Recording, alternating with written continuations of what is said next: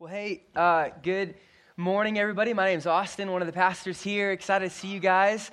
Before you wonder, hey, I thought we were just in Hebrews 10. Why are we in Hebrews 12? We're not heretics. We're going to jump back to Hebrews 11 after Easter. So we're going to finish up the book of Hebrews. Then we'll have Easter Sunday. And then right after, we're actually going to spend 5 or 6 weeks in the book, or in the 11th chapter of Hebrews, to actually walk through each kind of person individually and go through. It's going to be amazing. So just so you know, why do we skip 11?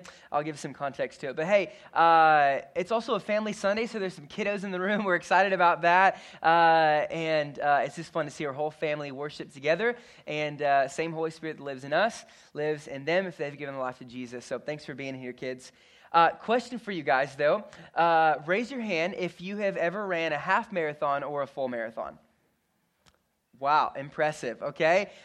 Those of you who haven't raised their hands, you are a lot like me in a lot of different ways. I just got pressured into it 2 years ago, okay? So my buddy and I, Ben, signed up for it. I don't know why we did it, but I was kind of excited for it. I'm like, okay, I think we can do it. And so I think I had 4 months to prepare. And then they gave me a running plan that kind of laid out how to work yourself up to 13.1 miles, okay? So 2 weeks out, and I had never ran or prepared. And my wife was like, hey, you literally can't run this race in your Vans. Like, we need to get shoes for you. And so we go to Kohl's of all places, and I find some running shoes, New Balance, for $29.99 on sale. Okay, I was pretty happy about it, so I was like, that's going to be great. So I get those shoes. I think, like, I'm all ready to run, right? Like, I'm a marathon runner. And so I get them, and then literally buying those shoes and running 1 2-mile jog before is all I did to prepare. Like, that was all I did.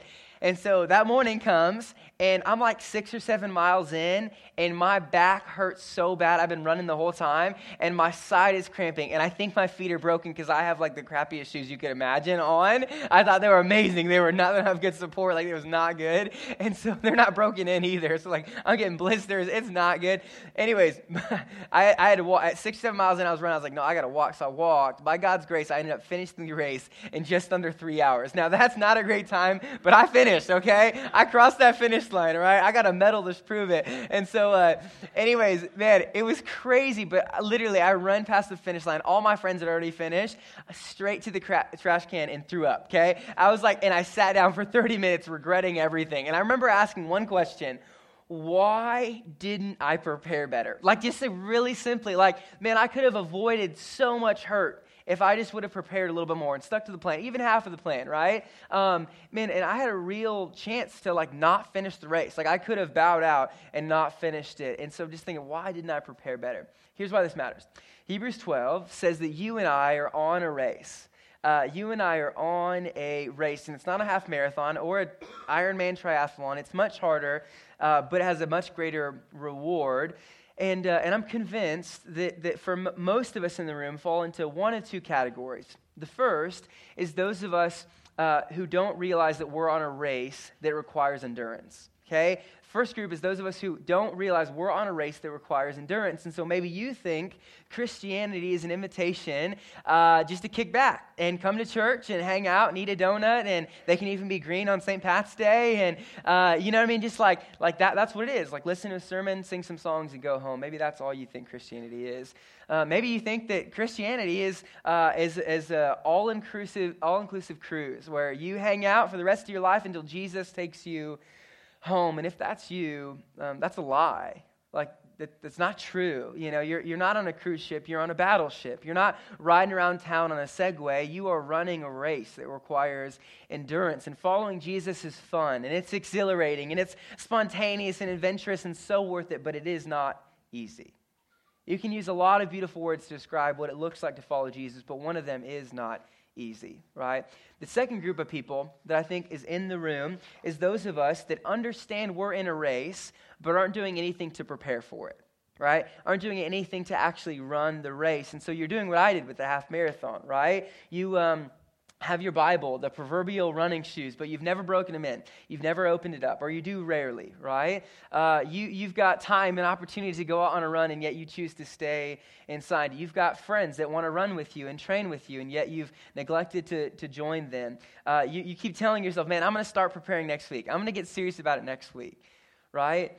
And if that's either one of you, if you're falling to either one of those categories, which I'm sure 100% of us do in some form or fashion, I've got great news for you. Great news. Hebrews 12 says that we have a Savior to look to, a Father to discipline us, and a path to run. Okay, so we're going to walk through each of those encouragements and go through. So let's read verses 1 and 2 of Hebrews 12. The first two verses. Therefore, turn back to 11, since we're surrounded by so great a cloud of witnesses, let us also lay aside every weight and sin which clings so closely, and let us run with endurance the race that is set before us, looking to Jesus, the founder and perfecter of our faith, who for the joy that was set before him endured the cross, despising the shame, and is seated at the right hand of the throne of God. Okay, so our first point that our text shows us is we have a Savior to look to. Now, verse 1 says, we're surrounded by so great a cloud of witnesses. This is referring back to chapter 11, right? And chapter 11 is filled with the stories of Abel and Moses and Abraham and Sarah and Rahab and all these other people who finished well or ran well, right? And the idea of being surrounded by them isn't supposed to give us the imagery of people in stands watching us. No, the imagery is actually of someone at the finish line cheering us on. Okay, so these people that saying we're surrounded by this great cloud of witnesses aren't critical spectators in the stands wondering why we're not working better. They are loving family members at the finish line encouraging us to keep going. Okay, that's the picture. So they've finished the race well, they've ran hard, and they're a great example for us, right? Scientists believe for hundreds of years that it was actually physically impossible to run a mile in under 4 minutes. Okay, until 1954, a guy named Roger Bannister broke the world record and ran the mile under 4 minutes. Okay, shattered what scientists thought was impossible. 6 weeks later, a guy named John Landy beat it. Right, it took hundreds of years, or it had never been done before. Got done, and 6 weeks later, someone beat it. Right. Here's the point. We think it's impossible until someone does it, right? You tracking with me? And then it's like, whoa, maybe I could do it, Maybe I could actually do that. And then now, what was once impossible is the standard for any professional mid-distance runner, right? Like, a ton of people have broken a 4-minute mile. And so here's the application for us. They did it. Normal people did it. The encouragement is, so can you, right? That's what the author is drawing us to. Man, you've got a great cloud of witnesses, an example, people encouraging you. You can do it too. And you may say, Austin, dude, you don't know my life, okay? I definitely don't have the faith of Abraham. Like, that dude is crazy faithful, amazing to God. You may say, I'm not like him. Listen, all of the people mentioned in Hebrews 11 were faithful, but they were also flawed. Like, make no mistake, this isn't a list of rock stars. It's a list of rebellious sinners who saw their need for God and ran to him, right? And so normal people have done it, right? Flawed people have done it. So the encouragement is, friends, you can too, right? And so we have got a great example in these people. But what else do we need to run well? Well, verse 1 says we have to lay aside every weight and sin which clings so closely, right? So I remember first giving my life to Jesus and then being so aware of sin in my life. Like, it felt like like in a moment, I just had realized, man, I'm just so not as good as I thought I was before I'd accepted Jesus. And I often sit down with people and I'll ask, hey, what sin are you currently fighting? I think it's one of the biggest evidences of faith in Jesus and being renewed by his Spirit to see that you are fighting sin. And so, man, I deleted numbers in my phone that I knew wouldn't be good for me to have. I confessed lies that I told. I stopped going to parties. I deleted that app. I got accountability partners to help me walk in purity. There was just tangible steps that I took to enter a war on sin.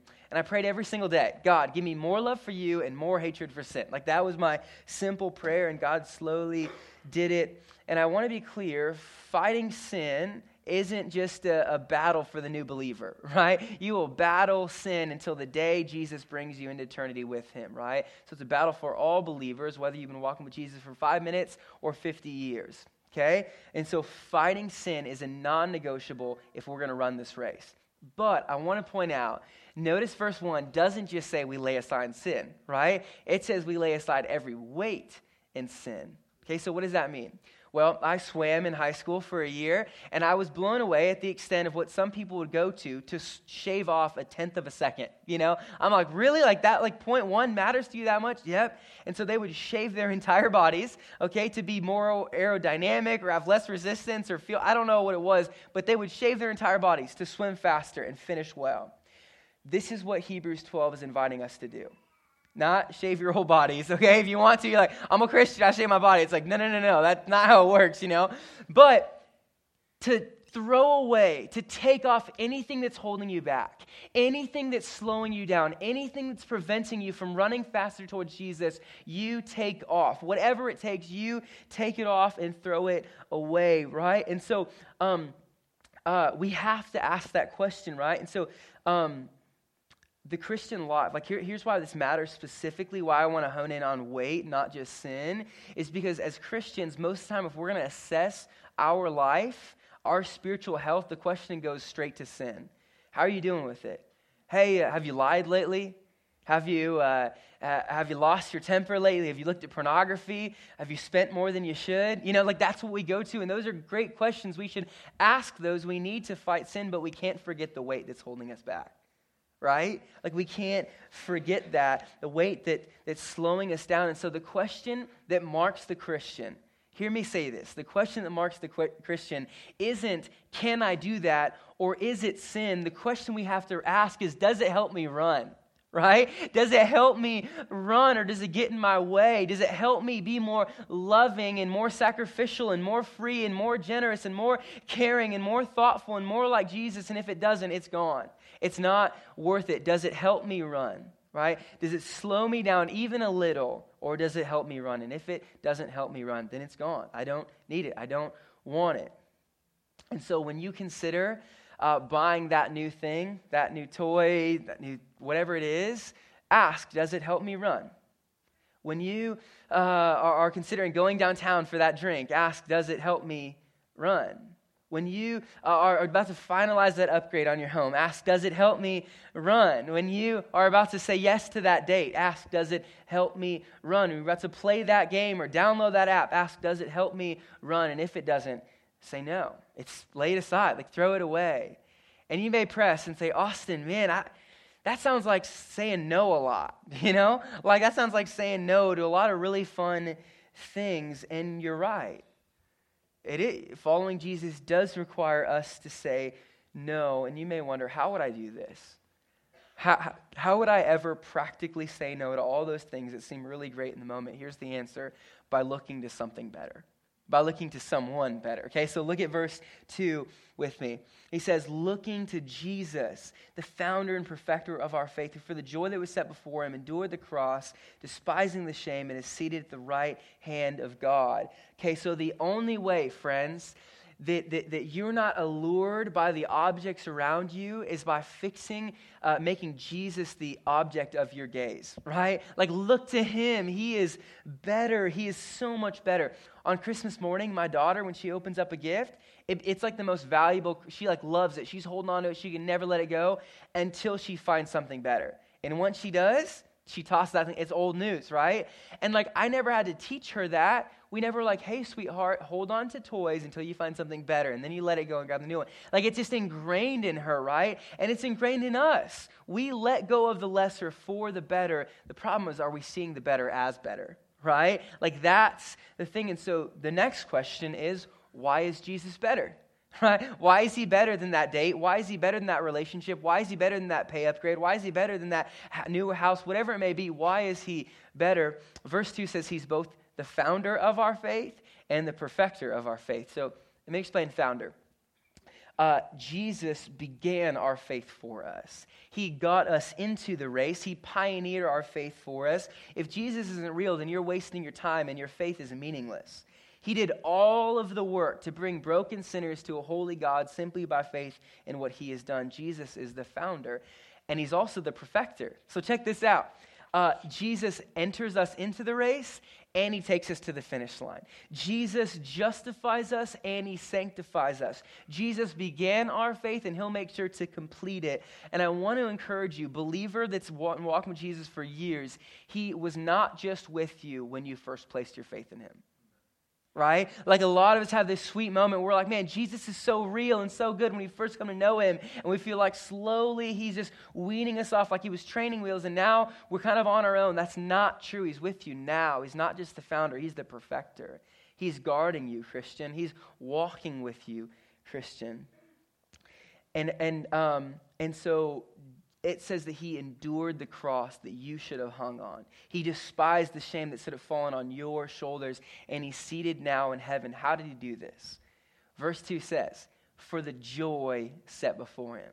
For the joy set before him. So in Luke 4, Satan comes and tempts Jesus after 40 days of fasting, not eating, right? I can't go 4 hours without eating Chipotle, right? Jesus went 40 days without eating. And then Satan comes and says, hey, you know that rock? I know you're super hungry. I know you can turn that rock into bread. Just do it. Feed yourself. I know you're hungry. It's okay. And Jesus says no. In Matthew 26, Jesus is being betrayed and taken by soldiers, right? And Jesus says, I could bring an army of angels down right now. And he says no. And he lets himself be betrayed and taken. And John 19, Jesus is hanging from the cross, and he could have taken himself down. He could have saved himself, and he says no. Friends, don't be mistaken. The nails weren't holding the Son of God to the cross. His love for the glory of God was. His love for you was. He said no. How? For the joy set before him. How? For the joy set before him. Jesus looked to the joy of doing the Father's will. Jesus looked to the joy of bringing glory to God. Jesus looked to the joy of the coming resurrection. And Jesus looked to the joy of bringing you, sinner, to himself in eternity forever. And he endured it all for you, for the glory of God. This is the Savior we get to look to, right? To run this race well. Verse 3 says, consider him. Friends, if we're going to not grow weary, if we're going to press on, we have to keep looking at him. Verse 4 says, man, if you're going to resist sin, you got to look to Jesus. Like he resisted at the point of shedding blood. He's going to be our source. He's going to be our helper in that. And if we take our eyes off of Jesus for a second, we fall. Right? We know that. Like we've all fallen. We know what it looks like to take our eyes off of Jesus. And so in order to run our race, we have a Savior to look to. Amen? Second thing our verses show us is that we have a Father to discipline us. Okay? So let's read verses 5 and 6. 5 and 6. And have you forgotten the exhortation that addresses you as sons? My son, do not regard lightly the discipline of the Lord, nor be weary when reproved by him. For the Lord disciplines the one he loves and chastises every son whom he receives. Okay? So I'd be willing to bet that no one here gets excited about discipline, right? No one's like, oh God, pick me. Like I want to get disciplined, like please God, like you're not praying for it, like it doesn't strike a joyful chord in our hearts. But what I love, this is probably the most impactful part of this passage for me, just in my personal edification and journey with Jesus. These verses correct all of our wrong thinking about discipline and help us not to dread it, but to actually delight in it, right? So that's my goal as we go into this. And the author lays out three main ways that God uses discipline in our lives, okay? So the first is that discipline displays that we are children of God, okay? Discipline displays we are children of God.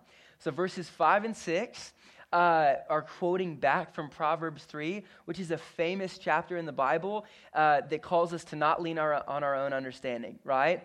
And specifically in regard to discipline. So check it out.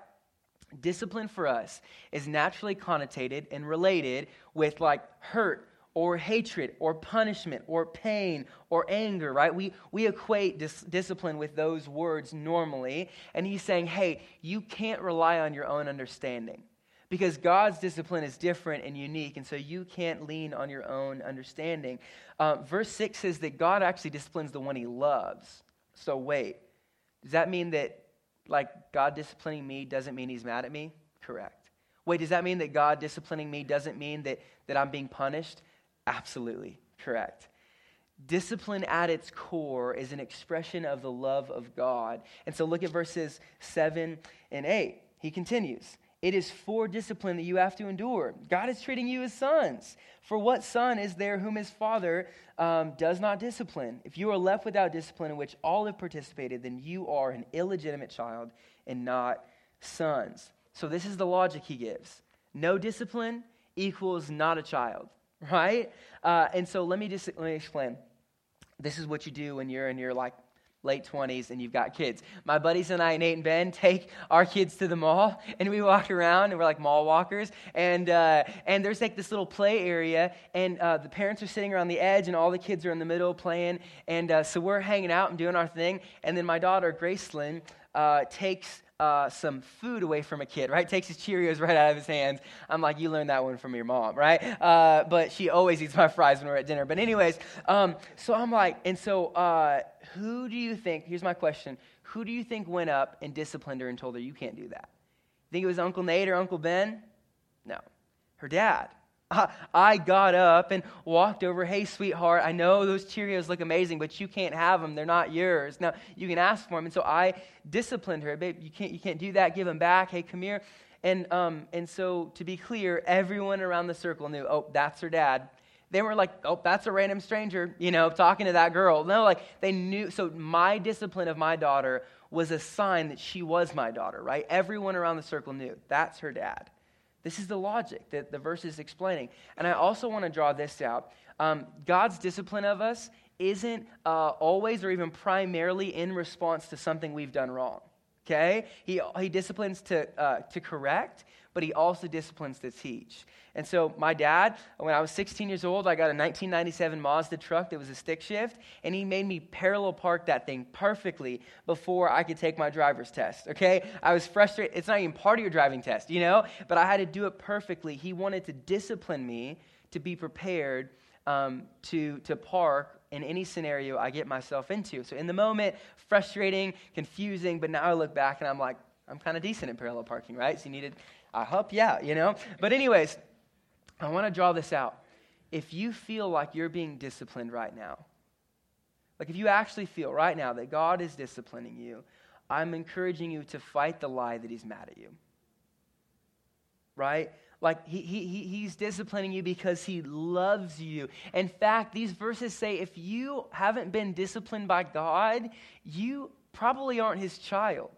Right? That's how serious it is, right? And so I've got to ask you, has God taken something away from you? Has God withheld something from you that you really want? Has God let you experience the weight of something you did wrong? If so, that is proof that he loves you, right? That's proof that he cares and he's involved and he's disciplining you. And the first thought that comes to my mind when something bad happens is, what did I do wrong? Right? Why is God mad at me and what can I do to make him happy again? But that's the opposite response of how we should react to discipline in our lives. There's something bad happening in our lives, right? It's not because God. And so I just want to encourage you, Christian, if you are struggling or suffering right now, it's not because God is mad at you. He loves you, and he's using that to sharpen you and do something beautiful. And so under the gospel, we are not afraid of discipline. We do not dread it. We delight in it because we believe Jesus paid for our sin in full on the cross. Therefore, we just get love because he paid for all of the wrath, right? This is good. So discipline displays that we are children of God. The second thing that discipline does is it wakes us up to revere him, right? Kind of a unique point, but this is huge for me. It wakes us up to revere him. Now, verse 9 says, besides this, we have had earthly fathers who disciplined us and we've respected them. Shall we not much more be subject to the Father of spirits and live? So, we have all had fathers or father figures that have disciplined us. And whether we liked it or not, we received it. And the verse is saying, hey, if you received their discipline, how much more should you receive God's discipline, right? This is what it's drawing out. And so, here's how this plays out in our lives. My daughter, like I said, is amazing. I love her to death, but she can quickly think that she rules the world, right? That she's heads up our household, And my wife and I see that, and we have to discipline her, and we have to put her in timeout and talk to her and say, hey, sweetheart, I love you, but you don't lead this house. You're not the king of this world or the queen of this world, as precious as you are. And she kind of wakes up to the reality, oh, yeah, you're right. You are my parent, And there's a submission that happens in it. So here's how it plays out in our lives. Things start to go well. We start to kind of figure out life, got a steady job and good relationships and good friendships and steady income. And we start to think, man, I've kind of got it figured out. And you start to slip into this season where you think that you're the king or queen of your life. You start to think you rule it, you understand it, you're good on your own, you're independent, and you quickly forget about God. You forget about your dependence on him. And Martin Luther, the great reformer, said the truest trial isn't when things are going bad, but when things are going good, right? The truest test of who you are isn't how you respond when things are bad, but when things are good. And so, friends, what we do is we start to creep back on the throne of our life that we once gave Jesus, right? And then discipline comes. And it wakes us up, out of love, wakes us up. Oh my gosh, what am I doing? No, and Jesus just says, you don't rule your life, I do. You're not the king of this. No, I am, right? And it sounds harsh, but it's the most loving thing he can do to wake us up to say, you don't lead your life. If you're a Christian, you remember what your life led to when you chose to lead it? Hurt and pain and regret and sorrow and all of that stuff. And yet Jesus says, no, let me bring you back into abundant life.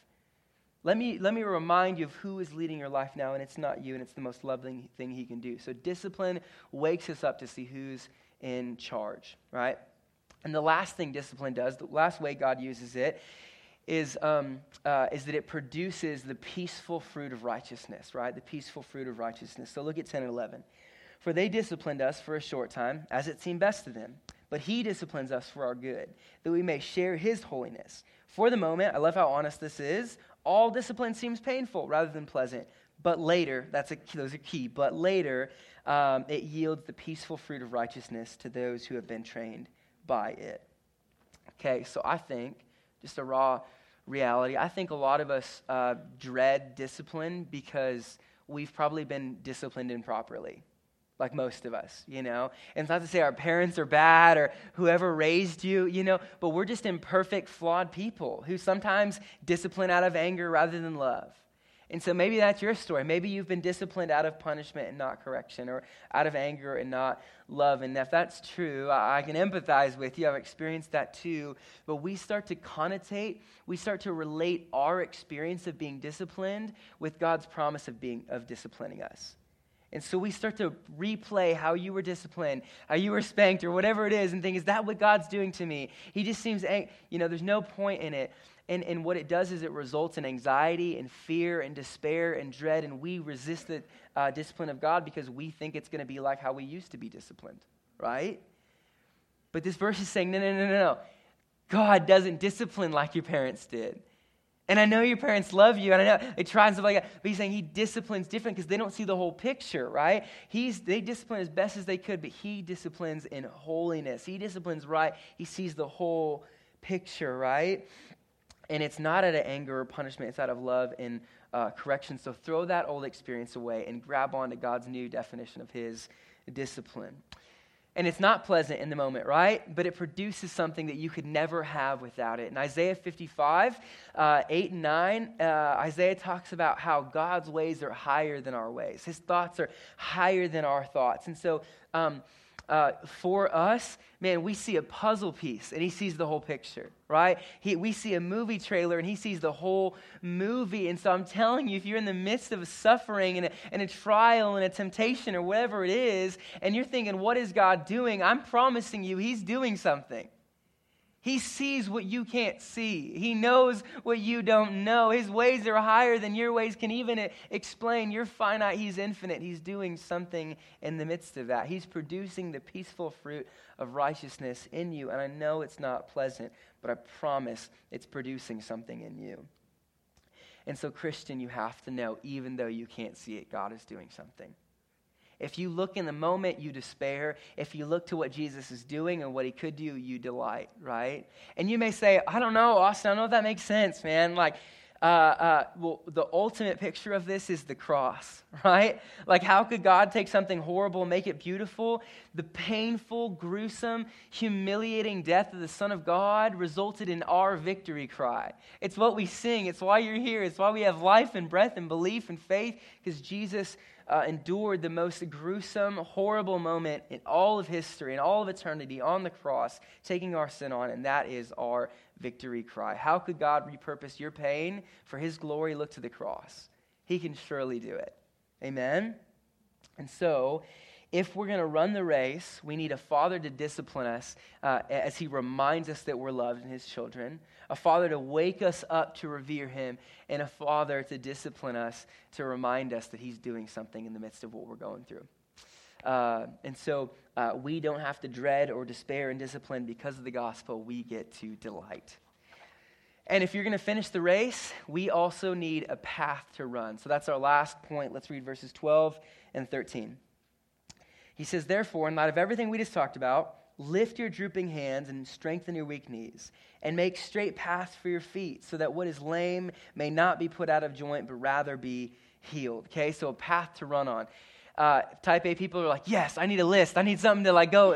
He gives us 5 applications, right? 5 ways to respond to this truth. And so we'll walk through them. First, he says, lift your drooping hands. Okay, he says, lift your drooping hands.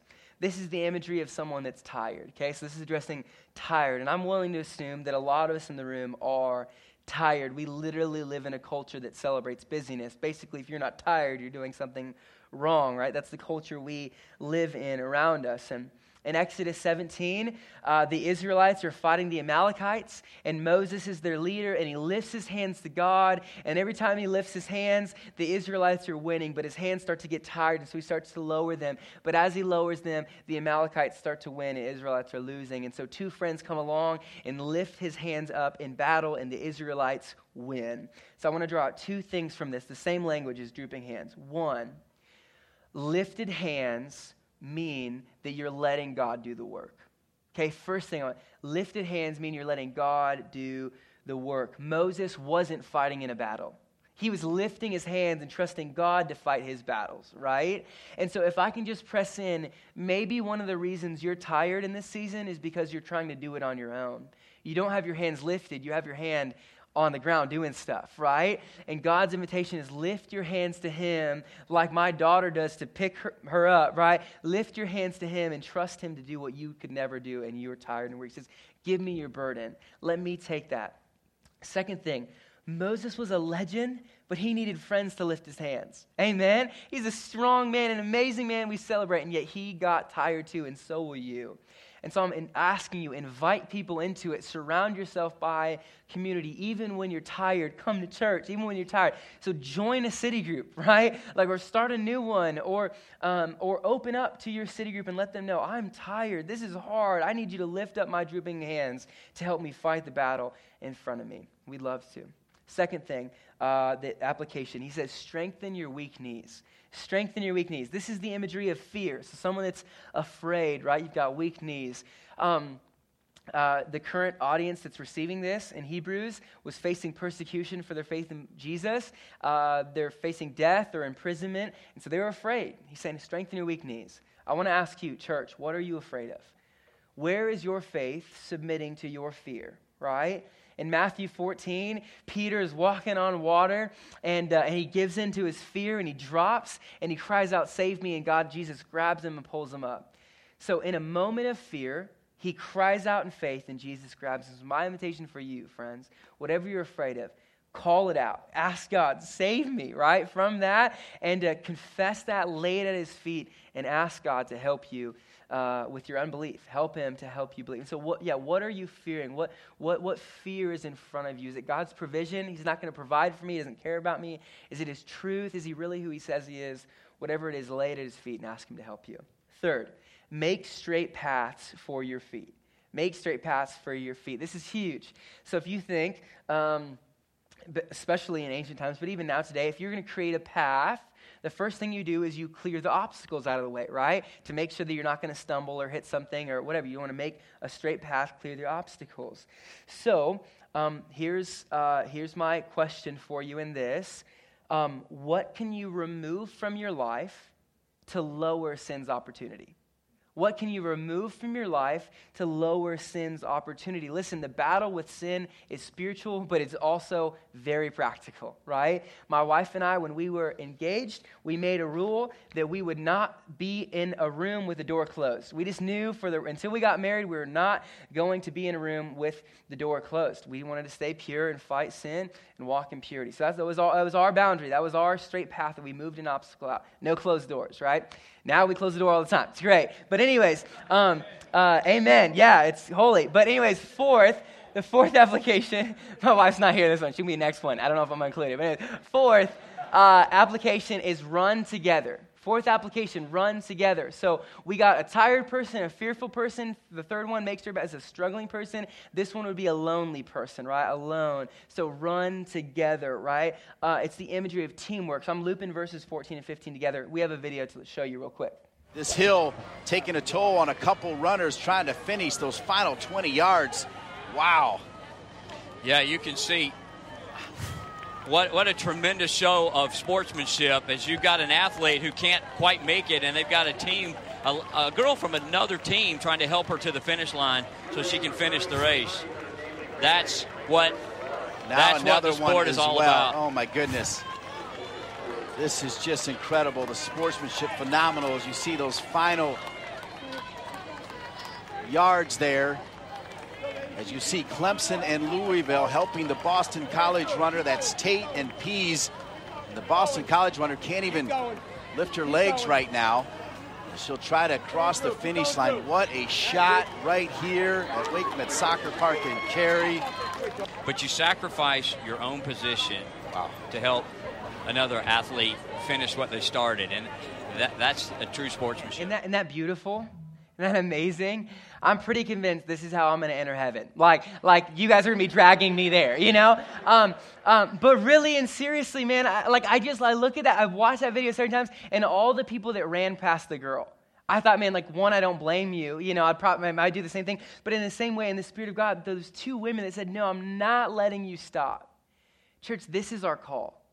This is our call as we're running our race to see, your legs can't make it any longer. Let's stop. Let's grab them and go. And I've seen this happen in our church. I've seen you guys do it. And so my call for you is to reach out to the people you haven't seen in a while. Reach out and ask them, how are you actually doing? Can we hang out? Can I take you to lunch? I'm not letting you stop. I will drag you across the finish line, but I will not let you stop. This is our call. We need to run together, go to them. Last thing that we're called to do is to think about more than the moment. Think about more than the moment. So it kind of is a weird story at the end. It brings up Esau. And you're like, who is that, you know? Well, Abraham had a son named Isaac. So Abraham's pretty prominent. And Isaac had twins. Esau was born first and then Jacob. Esau is hunting, comes back. Jacob's making soup. Esau says, bro, I'm hungry. Can I have some? Jacob says, totally. Just sell me your birthright. All the privileges that come with being a firstborn son, just give me that, and I'll give you some soup. Esau is so hungry, he says yes, gives over his birthright. Now, it sounds weird, right? Why would you bring that up in the light of talking about a race and endurance and all that stuff? Well, the point is you need to think about more than the moment, right? If you're going to run the race, you need to think about more than the moment. If you're going to endure and persevere and stay faithful to Jesus, you need to think about more than the moment. I mean, consider this. Esau, for a lousy bowl of soup, gave up all of the privileges of being a son, being a firstborn son, and gave them away. And so, friends, the call for us is to not think about the moment, right? But it's a ridiculous exchange. But when we're tired and we're hungry and we're alone and we're afraid and we're struggling, we will absolutely operate like we're in the moment. So we need friends. We need the Spirit of God. We need the Word to help us to not live in the moment like Esau, but to live for the joy set before us like Jesus, right?